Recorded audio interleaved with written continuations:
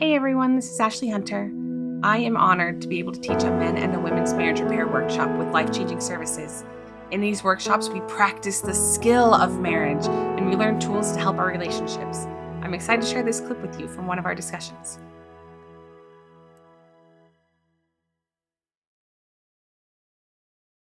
Okay, so all of this lesson then is to get to how do we go into this fall, this grief cycle, with grace? How can we strategically plan to withdraw without using our dignity? And what it really comes down to is a recognition of what's going on, seeing the patterns, feeling the shift, and a pre-planned response. One of the things I teach in the bystander class is the importance of having pre-planned responses. And I think it's equally important in this scenario. When we're entering into a fall, how will I respond? What words will I say and how will I recognize it?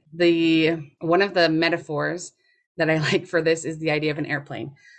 So if you're flying an airplane, you look in the cockpit and it's got all of these different buttons and all of these different meters, and they all say different things. And let's say you're flying this airplane and you notice that there's this storm coming at you. And so you go and you push a button, and that button is going to help stabilize the airplane as you go through the storm, or it might navigate you around the storm if that's possible. I've never been a pilot, so maybe these aren't exactly applicable. But what it doesn't do ever, it can't, there's no way it can do this, is when I push this button, that storm will go away. It's no longer going to be there because I have this magic button in my cockpit that helps me navigate that says, no more storm, you can go away. As we're planning our responses to the fall, if we can see that our spouses are storming, they're maybe not in the healthy headspace, maybe you can't feel the spirit right in that conversation, and you know that if there's no spirit in the conversation, it's not going to go anywhere positive, so I need to withdraw. There's nothing we can do to make that person do something. I feel like so often I hear things like, well, if I could just explain it the right way, or if I could just learn how he communicates so I could communicate it to him in the way that he hears, then we would be okay. I just need him to understand what I'm experiencing. And if I can just do it in the right way so he can understand, then the storm will go away. But our withdrawal pattern cannot include, this is how I'm going to control him, because there's no button in the airplane that makes the storm go away. He gets to decide what to do on his end. And so today we're going to talk about what can I do to ensure that I withdraw and move into my fall gracefully, with the understanding that this will happen. 1 minute we'll be having a great conversation and then something will shift, whether it's something that is inside me or something that's inside him or just the situation in general. And we've got to withdraw. And this is not bad. This is a healthy seasons. It comes and it happens. So how am I going to approach it? How am I going to handle these seasons? Has anyone already done this lesson and put some thought into how I might withdraw with dignity? How I might fall with grace? I'm going to restate and let me know, make sure if I've understood it correctly, okay? So the question is, if someone is really, really struggling and I say, I've got to withdraw, what's the difference between healthy, graceful, season 3 withdrawing and abandonment? Is that correct? Here's my take on it. And if other people have thoughts, please feel free to share.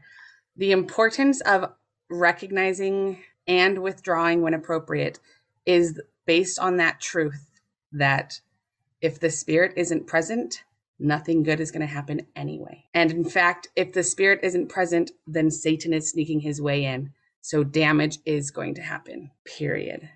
And so we withdraw when the spirit is no longer present, or when we are no longer able to feel that there, because staying in that situation is not going to be helpful.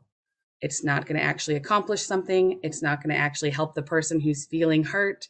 It's not going to do anything positive. The difference between withdrawing and abandoning, I would say, hinges on that word, you could help. Why aren't you? If the spirit's not there and you are feeling emotionally compromised, you can't help. You don't have that.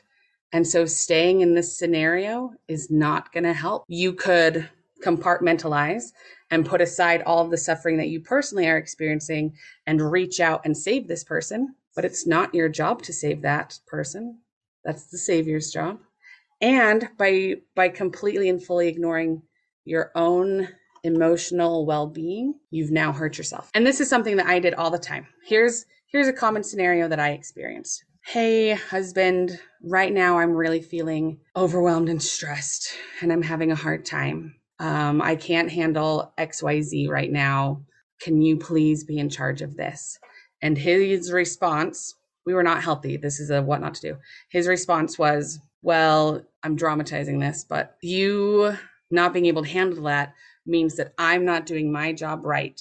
And I'm doing everything that I can. So I'm sorry that I'm not perfect. And I'm sorry that I can't do my job right, but I'm really doing all that I can. So if you would just be more patient, everything would be fine. And I would say, I'm not saying you're not being patient. I'm not saying you're not doing your job right. I'm saying right now I'm struggling. I'm having a down day. And so I'm going to need some help. Can you help me? And he would say, well, you're having a down day because I'm not doing everything right. And so I can't help you because I'm the worst person in the world.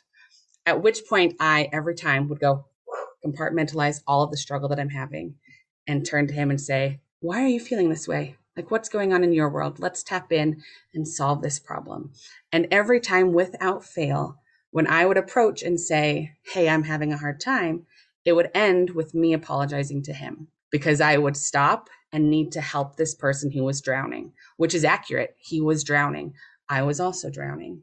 And so when I would stop worrying about whether or not I could drown and go over there and fully attend to his needs, all that does is cause me to drown more. And it didn't actually help him. And it created this pattern of neither one of us getting to safety, neither one of us finding a place of peace, versus here's me, I'm having a hard time. He comes and responds with his defensiveness, and I go, neither one of us are able to handle this right now. The Spirit's not there to help us out. We're clearly just battling. And so I need to withdraw. And I will withdraw and say, Heavenly Father, here's all of my needs. I am overwhelmed and I'm struggling. Let me do my season 4 work and really dig in and see what's happening. And then if we're going to stick with the drowning metaphor, during that withdrawal, I can say, hey, Heavenly Father, he seems to be drowning, and he can send someone to rescue them.